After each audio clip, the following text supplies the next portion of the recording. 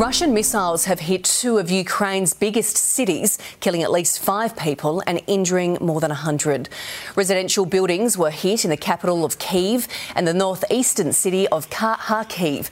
The missile strikes came just days after Russian President Vladimir Putin vowed to intensify attacks. Moscow has fired 170 drones and dozens of missiles since Sunday.